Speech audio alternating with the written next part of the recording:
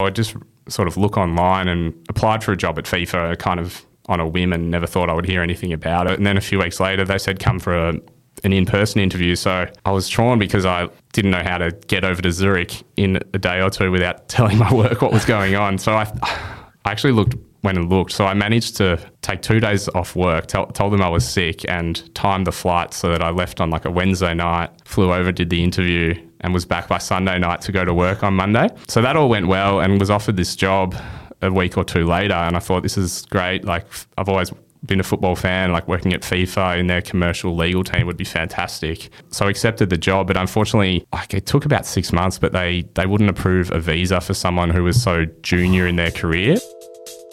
G'day friends, on the show today is Tom Hickey, Director of Corporate Development and Commercial Legal Affairs at Brisbane 2032 Olympics. Tom has an incredible career journey, having worked as a corporate lawyer before leaving for the US with no job, where he landed at the NFL of all places. This led him to the International Olympic Committee and then back home to Australia, where he became employee number 6 for the Brisbane Olympic Games. You'll want to hear all about Tom's attitude to work and life that has left him with many incredible stories. Plus, we dive into what's happening at Brisbane 2032 with 9 years to go. Let's go. I started volunteering. It's all about who you know in sport. Am I going to be calling the last 10 seconds of the grand final? You can connect with the interviewer. The hand goes up when they've got to make a decision. Having a network is one of the most important things you can do. I didn't necessarily follow my passion. I followed my curiosity. Once you've worked in sport, there's no going back. And then lo and behold, before I left, I got offered 2. Hello and welcome to the Sports Grad podcast, the ultimate guide to make it in the sports industry. I'm Ryan Walker. Joining me is the big rig, Reuben Williams. We are 2 mates who met at Cricket Australia. And each week we learn how people made it in sports and we tease out some of their career decisions, their work habits, skills and everything they do that makes them great. Also, you can learn how to get in, get promoted and get thriving in the sports industry. Rubes, how are you, mate? G'day, Ryan. I'm terrific. Thank you. Spent a long weekend in Nusa Penida, of all places. So there's this little island next to Bali where I am at the moment called Nusa Penida, where a couple of incredible beaches. All the photos are spectacular, but you've got like heaps of tourists around there. We went down to one of the beaches off the top of one of the cliffs, which has got like the most dangerous surf I've ever seen in my entire life. And there were these 2 German free divers who were bold enough to go and swim in the waves the entire time. I was like holding my breath, like, please do not die. I don't want to see a couple of drownings happening here today. But having a good time, seeing a lot of a new part of Indonesia, which I've never been to before. So going well. No, fantastic to hear. And we are recording this just after the long weekend. I had a nice one as well. On Sunday, I was actually going to message this to you because it was just a bit of a life update, really. Well, not an update. It's more just how good am I. But on Sunday, I had one of the most productive days I reckon I've ever had in my life. I got up at 7:30. I was like, this is fantastic, long weekend. Took the dogs for a run, went shopping. I cooked a massive beef brisket for 8 hours in the slow cooker.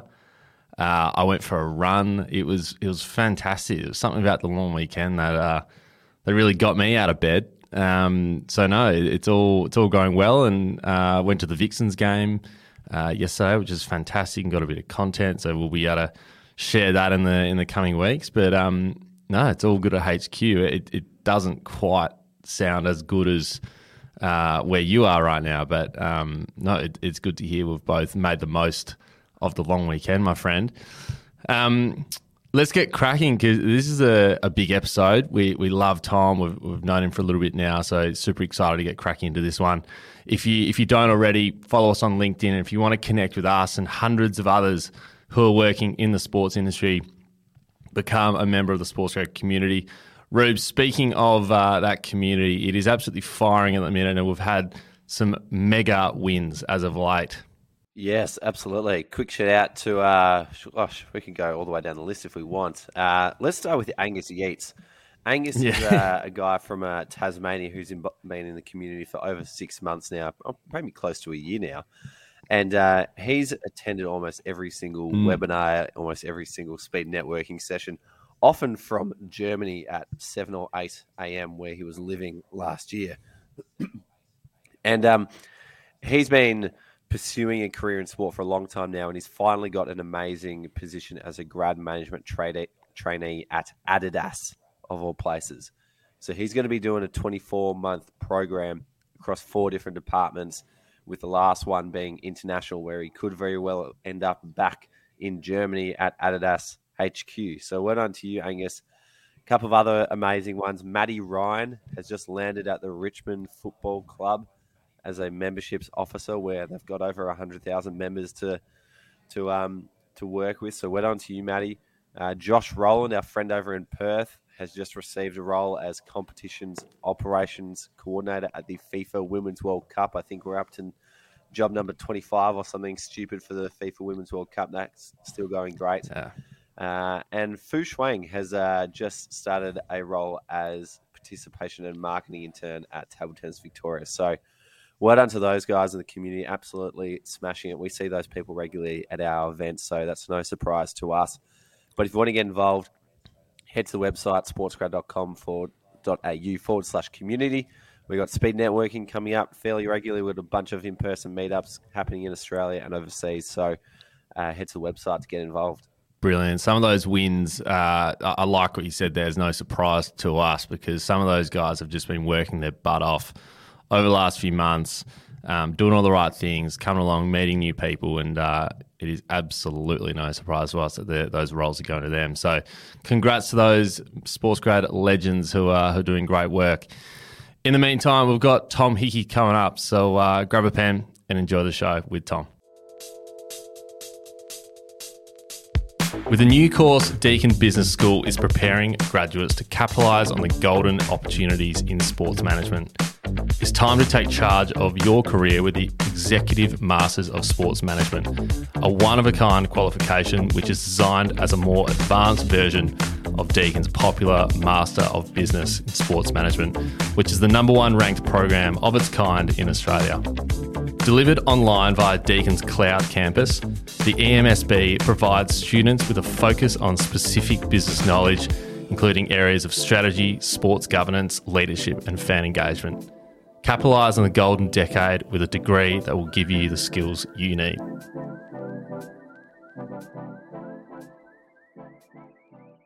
Tom, welcome to the SportsGrad podcast. Yes, thanks, Ryan. Hi, guys. Hi, Ruben. Honoured to be here, HQ. It's exciting. Tom, this might be the most important podcast of all time, because to get you to come on the show, we had to get approval. And due to the CEO being off on annual leave, this podcast had to be formally approved by the president of the Brisbane Olympic Committee, which is absolutely outstanding. So you've gone straight to VIP status. Yeah, well, it's not me with the VIP status. It's definitely the president, Andrew Liveris.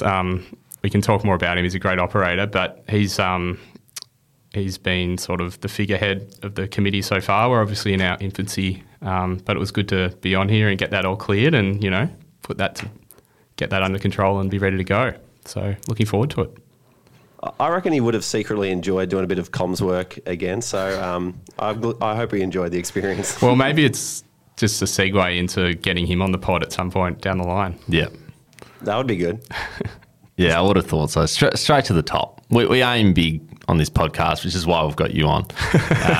But there's no glass ceiling here. We're happy to get the biggest and the best on here. So yeah.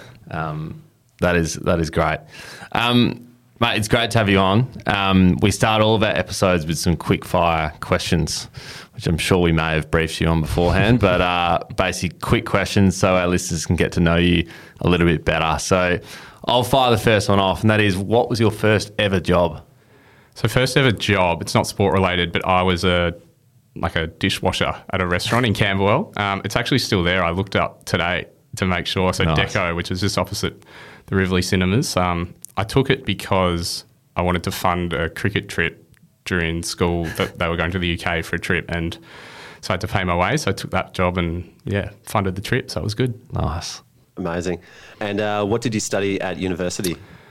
So when I first went to uni, I studied Bachelor of Communications with a sort of major in journalism, and I thought, how cool would it be to be a sports journalist? Basically, that was the plan coming out of school. I guess I always had a passion for sport growing up. Played footy and cricket, and once you sort of realise you aren't good enough or talented to play yourself, try and write about it. But so I went through that degree, and probably as I got towards the end, I thought I did a bit of work experience and thought maybe this isn't for me. So that led to some further study. I was only 20 when I finished that degree, and I probably wasn't ready for the real world yet, so I went back to uni. So after that, studied, did the Juris Doctor, which is a postgrad law degree at Melbourne Uni. Nice. We all come to that realisation, don't we? We're not quite going to play AFL. We're probably not going to play for Australia. Let's do the next best thing and work in it. So I can relate to that. It was funny. So before coming on here, did my research, and I know you had Nat Cook on, who's a board member at Brisbane 2032. And I was listening to her episode, and you might remember this, but halfway through she starts showing her gold medal and her other medals. And I was thinking, the next Brisbane 2032 person on, and I definitely don't have those to show. Maybe an under 14 participation award might be all I've got. Yeah. Yep. Canterbury Cobras participation trophy. Exactly. I think she was the first podcast guest to bring props in. She bought the medal, she bought the sunnies. Did she bring a flag out at some point, Rubes? I seem to remember. Yeah, she had the polo on as well. Yeah. Yeah. So we encourage props. We should have told you to bring those participation trophies. Yeah, exactly. In. The mighty Cobras. Next one is, what's your favourite sporting moment? Yeah, so we were talking before the show started about the footy, and I'm a big Melbourne fan, so I'd have to say the 21 grand final, but it was such a weird experience for me. Obviously, it was during the pandemic and it was moved to WA, but I was still in Switzerland at the time, watching it in my apartment. It was like 10 a.m. and I just didn't know what to do. Like, the game ended and I went for a walk outside, and people are just going about their daily life and no one cares. So it was awesome, but it was also, I don't know, you didn't get that sort of celebration with your friends or family that you might have otherwise got. Yeah. But yeah, obviously still good to watch. And what's your favourite interview question to ask of candidates? I think for me, I've always felt that I've wanted to work with people who, like, personal connection is important for me. I think you get to a certain level where basic ability to do the job is almost a given. So then it's more about personal connections. So it's, I don't know, questions about what a typical weekend might be like, or a book they're reading, stuff like that, to actually get to know the person, rather than sort of getting too technical or too into the nitty-gritty. Yeah. Yeah, I love that. What's a book or a podcast that you've read or listened to that's helped you at work?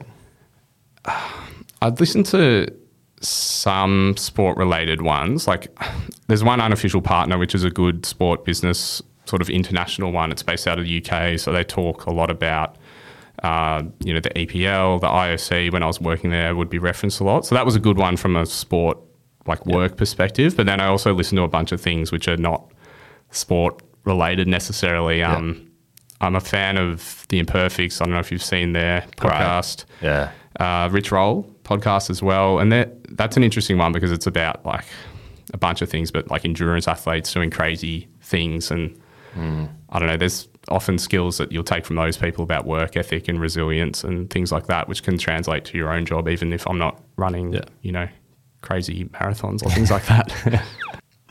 Amazing. And you mentioned your participation awards. Are you associated with any grassroots sporting clubs still? Not anymore, but being a new resident of Brisbane, it's something I want to look at.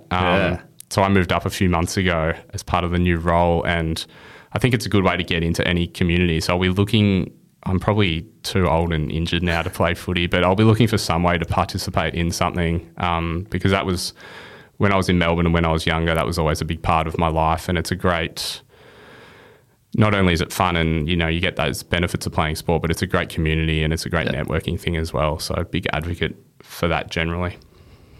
Nice. And last one, if you had 30 minutes to pick someone's brain, who would that be? Yeah, I wanted to write about 1,000 names when you asked me this. So I said two, which was, one was, I mean, they're both sport, but one was kind of a work one, which I said Gil McLachlan for that one, just because I think fascinating to really pick his brain with everything he's achieved at the AFL. Obviously, it's kind of the beacon in terms of sport in Australia, and he's done a fantastic job for a long time.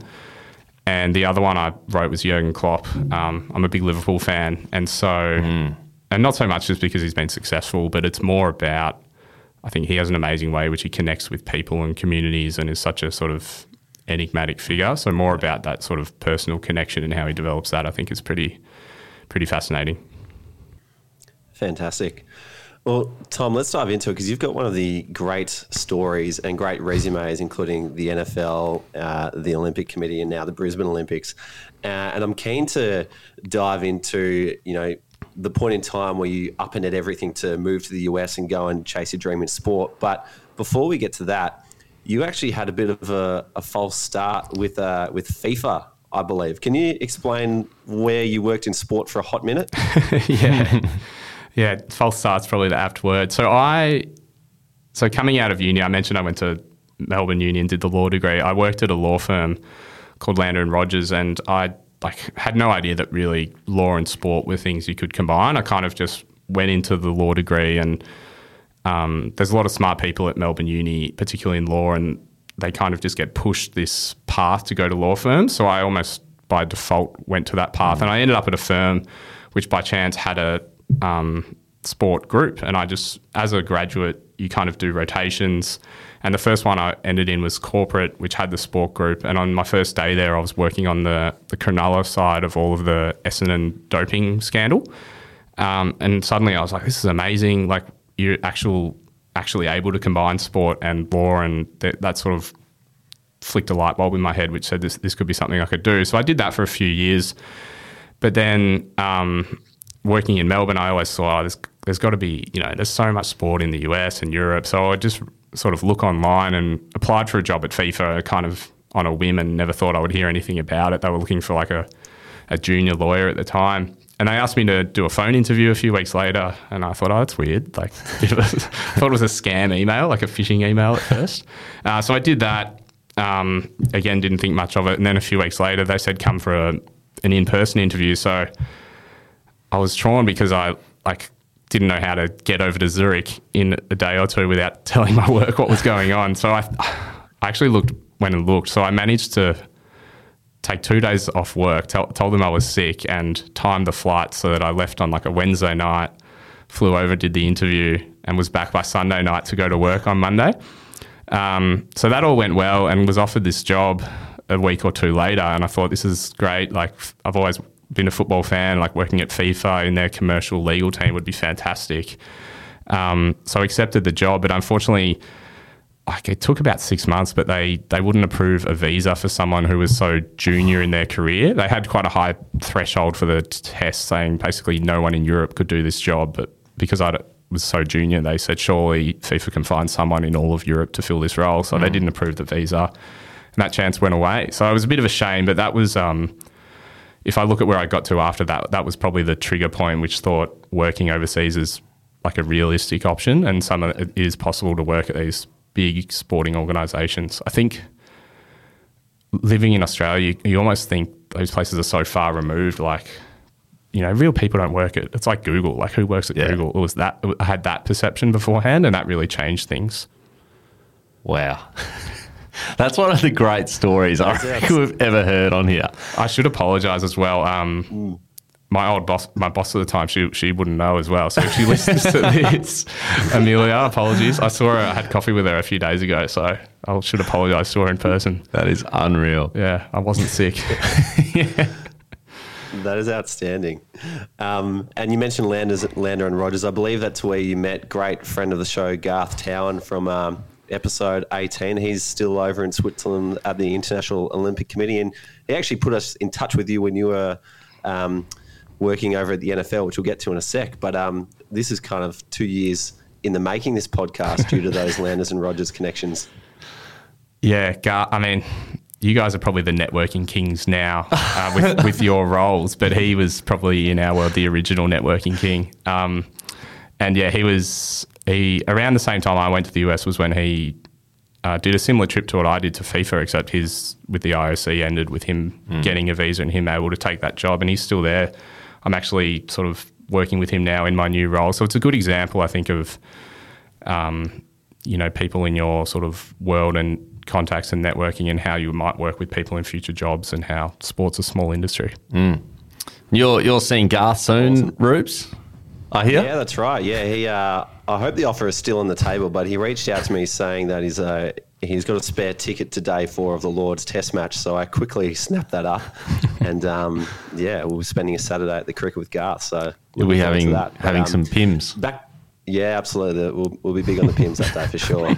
But back to you, Tom. That story is amazing, and it's really kind of set a bit of a risk-taking theme to your career, because after you got back and you went to Landers and Rogers, I believe you suddenly packed up and moved to the US. Can you explain why you did that move and where did that lead your career next? Yeah, so working at a law firm, and they were fantastic, and they're very great at sort of developing careers for lawyers, and they do a bunch of different types of legal services, but it got to a point where if you want to progress in that world, you have to start bringing in your own clients and kind of selling the business. And I was just never that interested in selling legal services as a concept, I suppose. It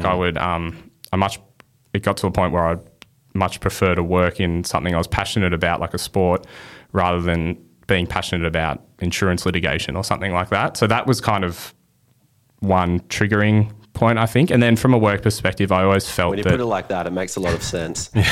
No disrespect to insurance lawyers. We love insurance litigation on the show, but look, we're probably choosing other things, aren't we?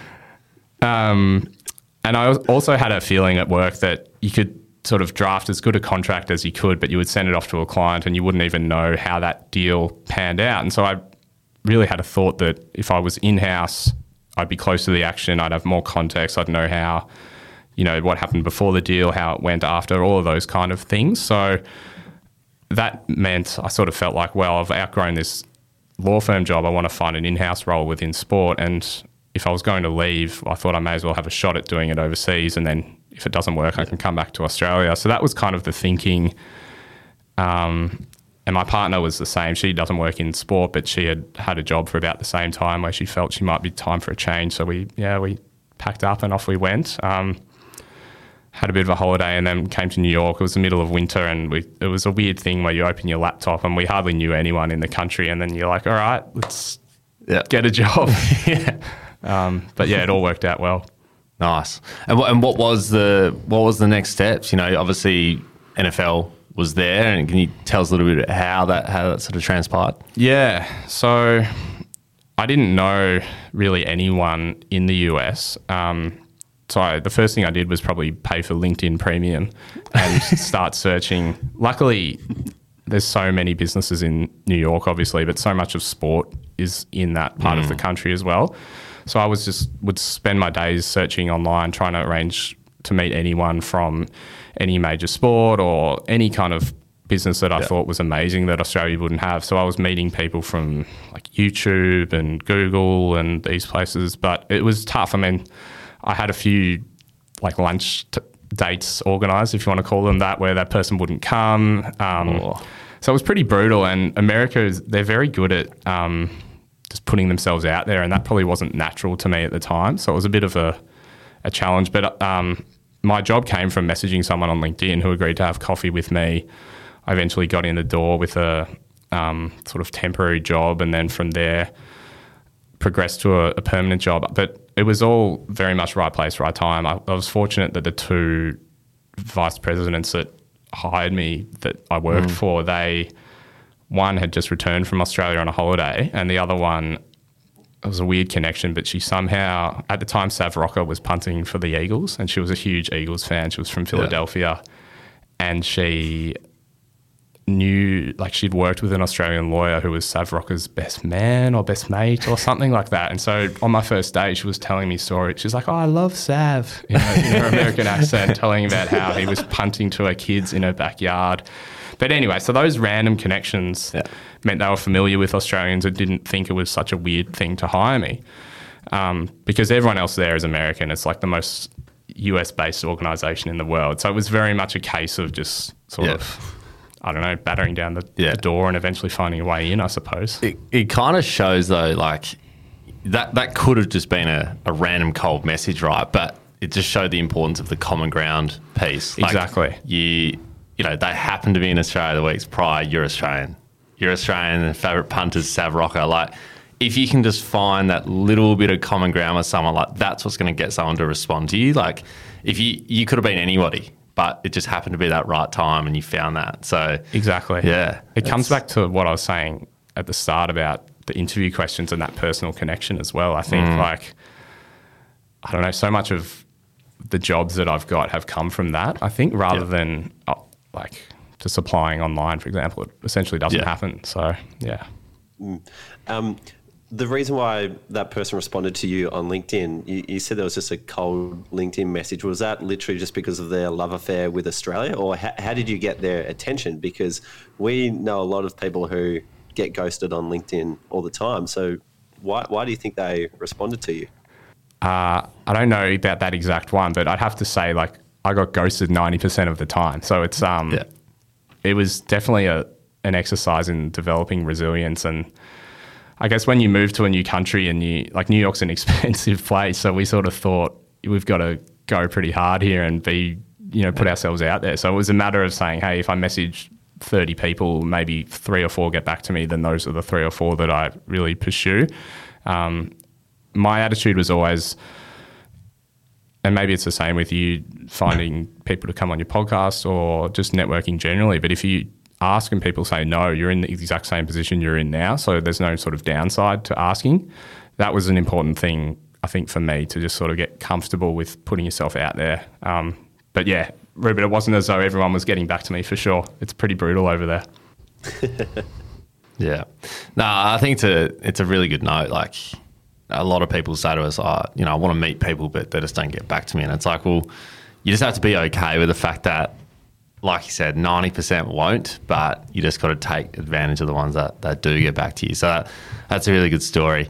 In relation to working overseas, like, this gets asked of us a lot as well. It's like, how do I get a job overseas? And I guess, can you know how much of a difference it makes actually being on the ground, getting that job, as compared to just being in Australia and wanting to work in the US and applying for jobs from here? Like, does it make a huge difference being there? Yeah, fundamental. Yeah. It changed the game. I remember talking to recruiters before, and I mentioned we had a holiday before we went. So there was probably 3 months or so where I was doing a little bit of trying to find a job before I'd arrived, and you would just get nowhere because, particularly I'll use New York as an example because that's where I went, but it's similar in most big cities. Like, they've got so many people there that can just receive a message and be there in 2 hours. So if you're not even in the country, they'll say, mate, just talk to me when you're here. So I found a lot of people, and this was one of big advice, just not necessarily just in sport, but a lot of people would ask us, how's the best way to move to New York? I'd always like to live in the US. And I saw a lot of people actually take a holiday, go to the US, and, they're traveling and having fun, but also just tee up 5 or 10 meetings or coffees when you're there, so that you've met these people and then go back and you might be able to then, you've got that connection. So it's very difficult to do it without being on the ground, I think. So you don't necessarily have to commit and quit your job like I did, but if you go there and sort of do a reconnaissance trip, make some connections, that's going to make that further step much easier. And it also just shows like how committed you are as well. Like, it's a kind of signal of who you are as a person. Like, I reckon those people at FIFA would have looked at you and said, gosh, this guy's willing to, take off from Australia at the, drop of a hat to come and be here in Switzerland, even if it's only for a couple of days. Like, that sends a massive message to an employer as well. Well, it was part of the reason I was surprised when I got that interview at FIFA, was because, for the same thing, like, you're on the other side of the world. I'm sure they could find people in Europe that could do the job. So, but you're right. I think if you're shown an interest and willingness to give up your one holiday for the year and spend the money to go to these places, that shows people that you're real and you actually want to be there. And sport being the way it is, like, it's so much about relationships and networking. So meeting people, being on site at those things is critical. So you worked at the NFL for how many years, and then how did you then transition to the IOC? Yeah, so I was there for about 3 years. We probably would have stayed longer if it wasn't for the pandemic, to be honest. We had some issues with my my wife's kind of work, and she was in a small business, which is a lot more uncertain with COVID and furloughs and all of that. But my work was going great. Like we loved New York. It was a great place to live, and career-wise was great. So we probably would have stayed longer, ideally. But in that year, you know, obviously things were pretty turbulent, so we weren't sure what we were doing. And that's when actually Garth, who you mentioned before, reached out and said, we're going to start looking for people at the IOC. Would you be interested? And we kind of, for personal reasons, it was a lot more stable option than the US at the time. So we kind of pursued that. It all happened rather quickly. It wasn't planned. We always sort of thought, let's do the US and then we'll come back to Australia whenever.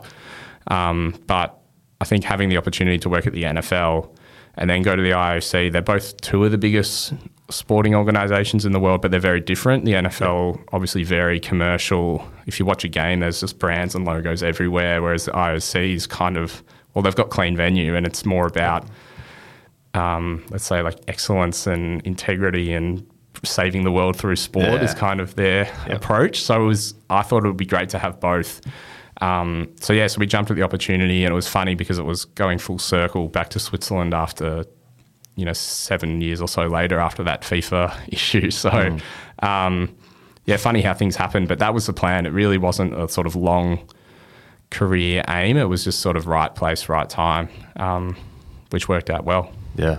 And what was the role that you went into there? Yeah, sorry. So the NFL role, going back to what I was saying about the law firm, just feeling like that was sort of far removed from the actual business of the sport. The NFL role was one job further because I was in the business. I was commercial counsel, so working on contracts for the Super Bowl, the draft, Pro Bowl, like all the major international games for the NFL, which was fantastic. But it was still a legal role in the legal team, whereas the IOC role was within the commercial team itself, but they had their own sort of legal function in there, which is where I was. So working with the IOC's global sponsors, which are called top partners, and then advising each future organising committee on their sort of commercial work. So they have their own sponsors, they sell tickets, they sell merchandise, so advising them on how that works.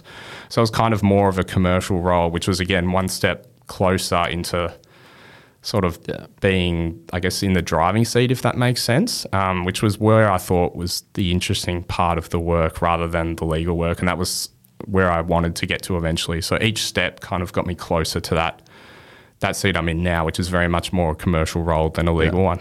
When you were speaking to the people at the IOC, was it when you explained that you had to do the supplier agreement for Snoop Dogg that got you over the line and into the job? I don't know if Snoop's as big in Switzerland. But yeah, I mean, the NFL was amazing in terms of I went from working on deals with sort of Australian sporting organisations here and then suddenly working, doing a contract for a Snoop Dogg appearance, like you said, or I worked on, when I was there, it was the NFL's 100th year, and they had this ad which featured like the 100 best players of all time in the NFL. And I remember doing all the contracts with those talent to get them all. And once, it says Tom Brady and all these kind of guys. And I'm thinking, this is so far from Australia. So it was a really good exposure to how sophisticated they are. And they're like worked on some of their biggest sponsorship deals, all of that kind of part of the work. And that was definitely helpful in the IOC interviews for sure. Jeez, contracts for Snoop Dogg. Was that one with like 50 Cent at the halftime show? Was that what it's talking about here? No, or was it? I can't remember what it was. It was a bit before. Wow. Yeah, but they're amazing. I mean, the people. You'd probably get him back every year. Why not? Yeah.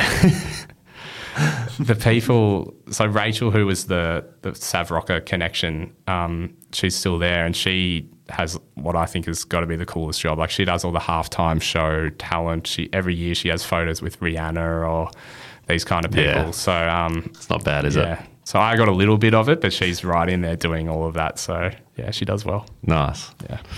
Awesome. Did you make it to a Super Bowl? No. So that was kind of my one regret. I was on the list to go to the one before COVID. So that was the one I missed. And then the ones before, I didn't have a work reason to justify it, unfortunately. As the legal team probably sends less people than the commercial team. Maybe that's part of the reason I've now jumped to the commercial side. Yeah. But yeah, I worked a lot in the Miami Super Bowl, which must have been 2019. And so I was there a lot in the lead up doing various things, but not at the actual game. I was at Pro Bowl, which was the week before, which is like their all-star game. Went to a bunch of other playoff games and other games all over the country. So I did well out of it. Unreal. Oh, it's so cool. NFL sounds like just an incredible organisation to be part of. So NFL, IOC, and then obviously you've made your way back to now Brisbane 2032. How did that all transpire between IOC and Brisbane? Similar to the IOC change, where that wasn't by design, it was the same for Brisbane 2032. I think, so me and my wife, well, partner at the time, wife now, got to a point where we thought we'd been away for around 6 years, I think, by the end. And we got to a point where we wanted to come back to Australia. That was always the goal, was just to have this period where it was, a great personal experience to work overseas and professionally as well. But always the plan was to come back.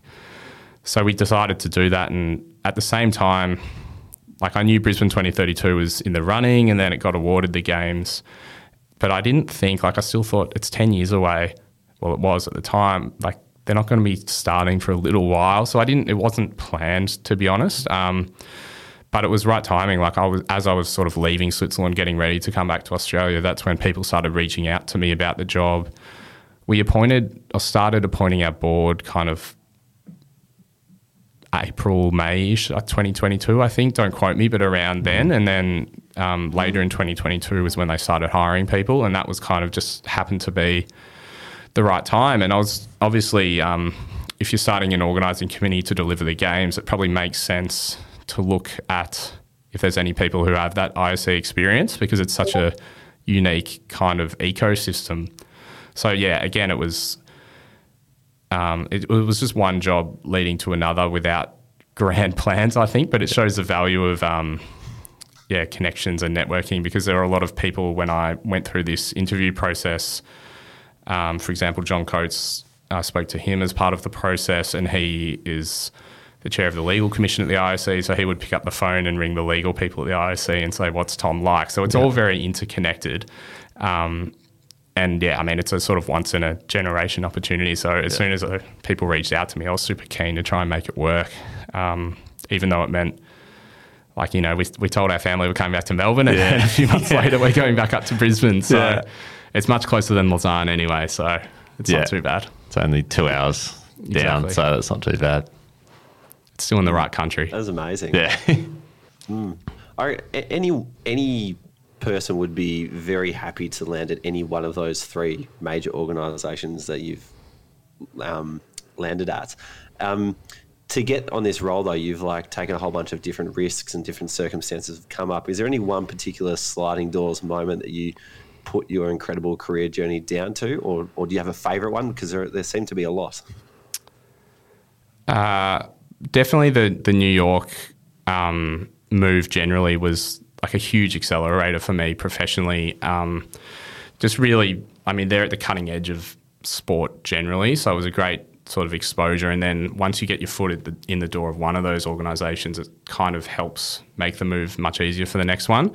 So again, I put it back to sort of that willingness to go there and then just start messaging people and sort of networking to find a job. I think I was thinking about this earlier, and there's obviously never, some people I'm sure want to move, but it's very difficult to have everything lined up and have a perfect time for it to happen, whereas we just sort of bit the bullet and off we went, and it might not have been the perfect time, but there's never a perfect time. So I think that was the one for us. It was really, and we had, even putting work to one side, it was an amazing experience personally as well. So it's something that I'm a big advocate for, and that was definitely the sliding doors moment for us. Yeah. Sounds like you're kind of thinking, what's the worst that can happen here? Yeah. Worst case scenario, I've wasted, a bit of cash getting over there. I can come back. I can probably find something here. And I think that's what a lot of people should have people should have that attitude. It's the worst thing that can possibly happen is you lose a bit of cash and you come back and do what you're doing. Yeah, exactly. So, I think that was our perspective. It was like, oh, if it doesn't work out, it'll be an extended holiday. As you said, you'll spend a bit of money, but it'll still be a memorable experience. Yeah. But so much of my development was from putting yourself a bit out of your comfort zone and like just going up to, like I went to so many events where I didn't know anyone and just walking into these rooms trying to talk to people. And that's still not something I'm amazing at, but you only learn through getting exposure to it. So yeah, it's all part of just, I don't know, for me it was a big growth journey, I think. Yeah. I know when we were at the start of our journey with Sportsgrad, and this was back in 2020, and trying to think about what to do next, because I just lost my job. Sportsgrad had just started as a podcast but wasn't anywhere near financially sustainable. And a good friend of ours, Simon Osborne, who's a senior figure of ours who offers some great advice, he sent through an article about these Olympic athletes who were interviewed on Oprah. And all 4 of these athletes had missed out for qualifying for the Olympics. And they'd given their entire lives and spent a whole lot of money investing in training to try and make the Olympics, and they failed. And Oprah asked them on the show, like, was it worth it? Like, do you regret coming this far to then fail? And every single one of them said, I wouldn't trade in the experience of trying to make the Olympics for anything in the world.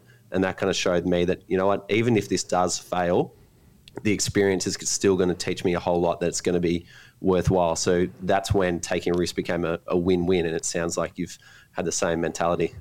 Yeah, absolutely. I think that's right. And I don't know, looking back on it now, Australians have a good reputation, I think, in the sport industry. Like, we're quite good at events generally, and there's so many people at these organisations in different parts of the world that are Australian. So just because we're far away, I think it can be seen as a risk, but I think maybe like your chances are good if you just get on the ground and try and meet people and go for it. So I don't know, it's partly taking that risk, but also having the confidence that like whatever your sort of role in sport is, like Australians are generally pretty good at it as well. So you can have confidence in your ability. Yeah. Oh, it's good to know. Let's change lanes slightly to the now, Brisbane 2032. What does the organisation look like right now, and what is the plan to sort of build that headcount over the next 9 or so years? Yeah, so as I said before, I listened to Nat Cook's episode, and she gave a really good overview of the 22-person board that we have. Yeah. So that's more than the number of employees we have. I think I was employee number 6. I started about 6 months ago, and we're up to 14, I think, now. We've got one starting on Monday. So it's a very lean team. We kind of have 1 or 2 people in each area that you would think for an organisation, like a legal, finance. We have a CEO, Cindy Hook, who started about 3 months ago. She was the former CEO of Deloitte Australia and APAC. So she's on the ground, but it's very much a lean team for a few years. We're still 9 years out, obviously, which is earlier than games have been awarded to cities historically. So for us, it's about really thinking strategically. There's this tension between wanting to do things because we've been awarded the games and we're in place, but then you don't want to do things just for the sake of it. You want to make sure they're the right decisions. You don't want to start spending money too early if it's not necessary just yet. So we're doing a lot of strategic work, trying to make sure that the plans are in place and they're right, and then the kind of big ramp up will happen, but not for a few years. Like you see these organisations, when they're sort of at the time of actually delivering their games, they can be in the thousands. And look, we'll grow to something big at that point in 2032, but for a few years we'll definitely try and stay lean and just sort of get the preparations right, if that makes sense. Yeah. Would you speak to, well, obviously you would, but other games and how they operated to essentially work out what that runway looks like for 9 years? Because I suppose, like you said there, like you don't want to spend money too early. I can imagine you're like, how soon do we start promoting it? Like, how soon do we need things built? And I'm sure you'd lean on other people who have just done the same thing in other countries, right? Yeah, for sure. So we talk quite a bit to LA, and they're really helpful with sharing information, sharing their experiences. So that's great. And I, having worked at the IOC before, I kind of had that insight into how Paris were doing things. I arrived about a year or so before Tokyo Games because of the postponement. So I saw them in Beijing, and I worked a lot with Milano Cortina, who were the 26 Winter Games when I was at the IOC. So we have that kind of insight, and we talk a lot to Paris now, as I said, LA. So it definitely is helpful, but it's funny because there's only, in terms of summer games, there's only 2 examples we get before our games. So you don't, it's not like, I guess, a normal business where you can look around and find a bunch of equivalents. There's only 2, but they are very helpful. And LA has a similar long runway as well. They were the first one to have the long period that we did. So it's really, we have a lot of discussions with them about what we are doing. Yeah. They did some things which they said, well, we maybe wouldn't do that again. So that's really helpful. You mentioned not spending money too early. How does an Olympic Games get funded? Like, what are the different sources of revenue at this point in time when you haven't sold a ticket? Yeah, so that's my role now is my first role where I still have a legal element to it, but the focus and the majority of my work is very much in the commercial space. So our bid for the Games was on the premise that it would be cost neutral and we would fund ourselves. So we get a bunch of money through the IOC, through various, like there's a broadcast sort of bucket of money which we get from them, but then there's a lot of money that we have to raise ourselves, and there's 4 ways we can do that. Sponsorship, licensed products, I mentioned merchandise before, and then tickets and hospitality, Ruben. So we're doing, and that's my job now, is to sort of make our strategies and plans for how we make that money. We have some pretty aggressive revenue targets, so it's an interesting job. But we can't actually start going to market and doing those deals right yet. There's a lot of initial work we have to do with the IOC about the structure of how that works. They have global, without getting too technical, they have Olympic global partners like Coke and Visa, sort of big global brands. And we will have domestic partners which have to be consistent with those. So we couldn't do a deal with Pepsi, for example. So there's a lot of rules that have to be set in place. And we'll build our strategies and then eventually start going into corporate Australia, trying to secure that money, which will be interesting. Has anyone started thinking about the merchandising yet? Because I see a lot of people wearing all these old Op Shop Sydney 2000 volunteer shirts that look very trendy. I reckon there's a retro label in the Olympics somewhere. Oh, we should definitely look at that. I think I have so many friends now, and whenever they have a brand they like, they're like, oh, you should do a deal with this brand or this brand. So, it's on my radar. I don't know, Ruben, maybe if you have time, you can help me with some apparel ideas. I'd be happy to. Big merch guy. Yeah. Loves merch. So, but it's almost the number one question I get asked is how can I get a polo shirt or a hat? Can you do a deal with X brand or something like that? So stay tuned. We'll get there. We're working on our brand and our emblem at the moment, which is a fun project. I think the Sydney 2001 is one that I remember. Yeah. It's pretty iconic. So it's fun to be at the sort of behind the scenes working on that. But once we have that emblem and it goes live, then we'll look to start ramping up our merch, maybe get some retro jackets in there. Yeah, nice. Yeah, absolutely. I know when we were at Cricket Australia, the retro kit campaign was a huge success, which led to like the star jersey coming back. And even just like people just love seeing content on Instagram of people wearing like a Queensland Bulls like 1990s shirt, like that sort of stuff really hit home. But with the branding stuff, does that come with picking the mascots for the Olympics as well? Like, are you going to be choosing the next Sid Million and Ollie? It is Ollie, yes. So that will be part of that project. It comes at a later stage, the mascot, but it is still something that we'll develop at some point. There's so much research which goes into the brand itself, so I can only imagine the mascot will be similar. But it's a big act to follow, Sid Millie and Ollie. Everyone remembers it. It's pretty iconic. So and I think the mascot's kind of one of those things that everyone remembers from the game. So definitely a big piece of work. This is like the point of the podcast where we just pepper questions about the Olympics. So I might just ask one. Is the Gabba gonna go ahead? We're gonna redevelop the Gabba? Like, that's all happening? If you can say. Yeah, I mean, fortunately it's not my decision, but it's not my sphere of responsibility. But according to what you see in the paper, it will. I think there's still a lot of like plans to be finalised, if that makes sense. But yeah, that's the latest I know. So yeah, awesome. Looking forward to getting there when it's done. Sounds like just an incredible role where you can essentially, like, you're building a commercial program for an Olympic Games. And like you said, you got mates going to, get Nike on the shirt or whatever brand they want. Like that must be pretty fun, where you can kind of be creative at the same time. You're not just kind of following a rule book, Yeah, and we want to be creative as well. The last thing we want to do is sort of copy and paste other games and what they've done.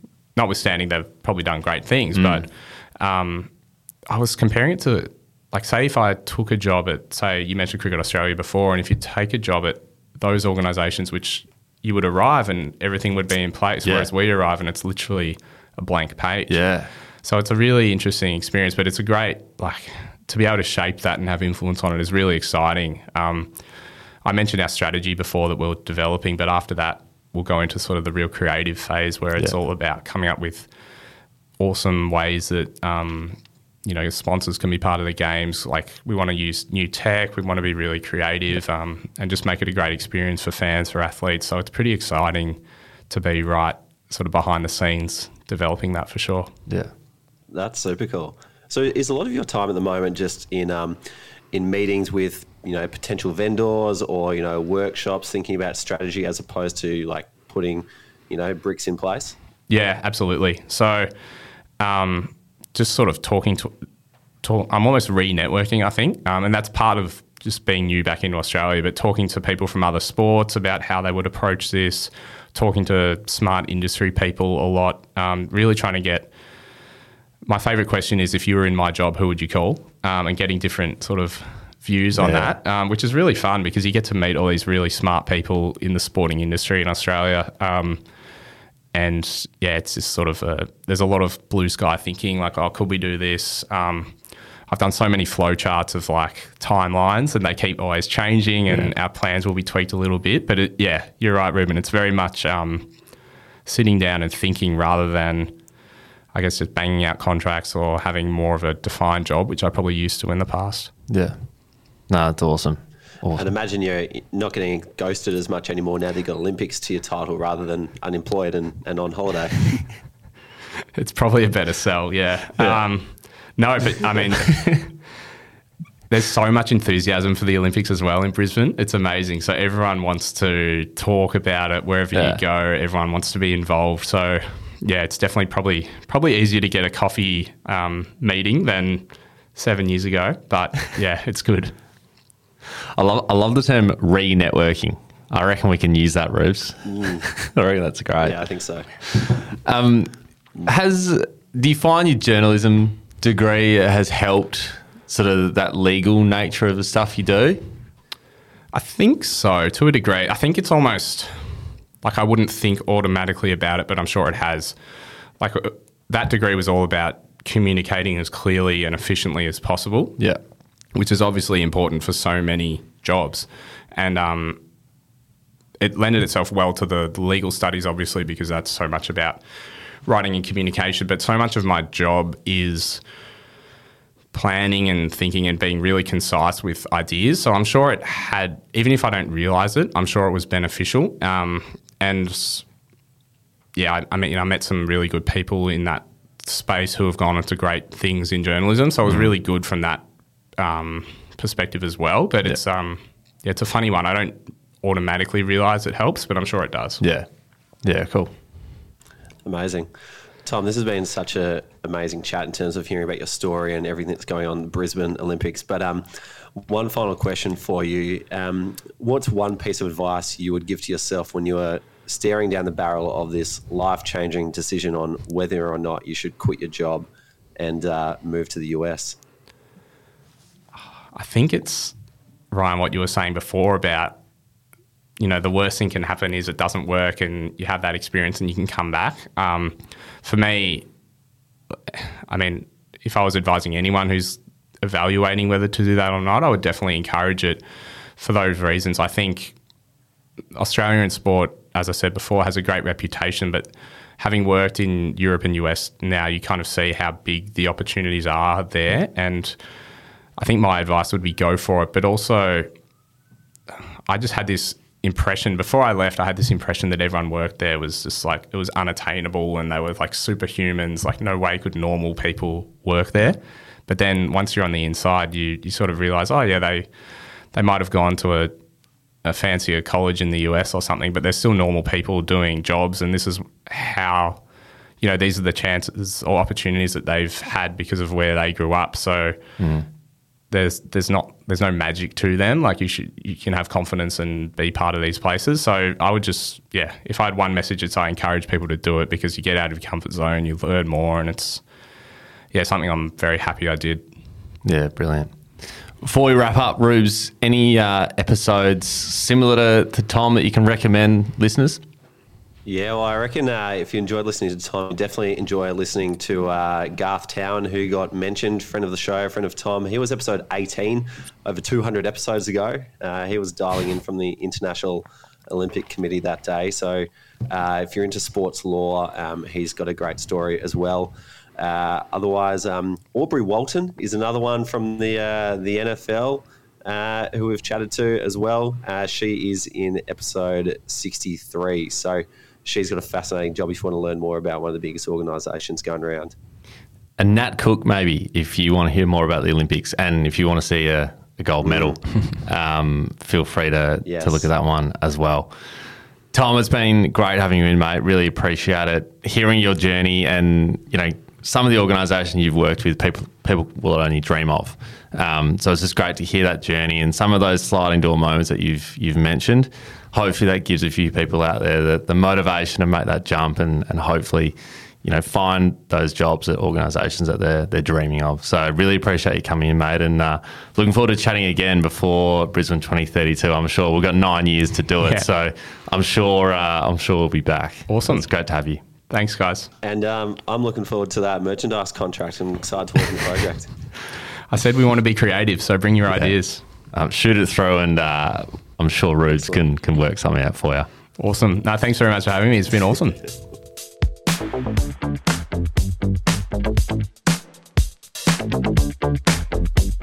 Guys, it's time now for the People's segment, Ask Sports Grad, where every week we answer a question directly from our community. If you'd like to ask a question, first just become a Sports Grad member at our website, sportsgrad.com.au/community. Then add your question to the channel named Ask Sports Grad. Rooms, that's a different one. Rubes, this one comes from Nicole. She says, my dream is to work on the Brisbane Olympics in 2032. Hypothetically, what would you do to ensure you had a good chance of getting a job?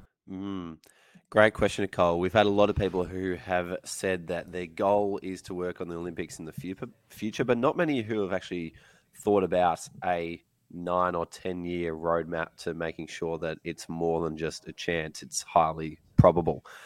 So great question. Here's exactly what I would do. If this could probably be an entire podcast episode if I wanted to lay out the entire 9 year roadmap of what to do step by step. But I think build the 9 year roadmap. And Sam Hickson, fellow Sports Grad member, is a great example of this. If you ever bump into Sam, ask him about his 9 year roadmap to the Brisbane Olympics, because he's a very switched on guy who knows what he wants to do to get there. But the first thing that I would do to try and get a job at the Brisbane Olympics is use the time that you've got now to figure out what exactly you want to do. Is it events? Is it commercial? Is it social media? Is it something else? I would figure out what is the particular vertical that you want to position yourself in, so that over the next 8 years after you figure that out, you can start building up some really meaningful experience in that space. The next thing that's going to keep you in good stead for the, say, 8 years running into Brisbane, and let's say you take a year just to figure yourself out and lay the groundwork before going ahead and getting your hands dirty. The other thing you want to do is practice how you sell your experience. So when people ask you, what are you up to at the moment, or what have you worked on, you can tell a compelling story like you've just heard Tom do. You can tell a compelling story around your experience, share some really tangible results, and present it in a way that's easy for people to understand so they can picture you in the role that they want you to fill. So if you can figure out what your career direction is and you can figure out how you want to sell your experience in a really meaningful way, then you want to start getting out there and start networking with people in major events. And the reason why you want to focus on people in major events is because it is a bit of a roundabout. People just go from one to the next, to the next, to the next. We know a lot of people who have worked on the T20 World Cup, who have gone to the Australian Grand Prix, who have gone to the FIFA Women's World Cup, who have gone to the Commonwealth Games. And so once you get on that ride, it's hard to get off. So start networking with people at the FIFA Women's World Cup. You start reaching out to people who are running the Commonwealth Games. Even go back and talk to people who have worked on the T20 World Cup.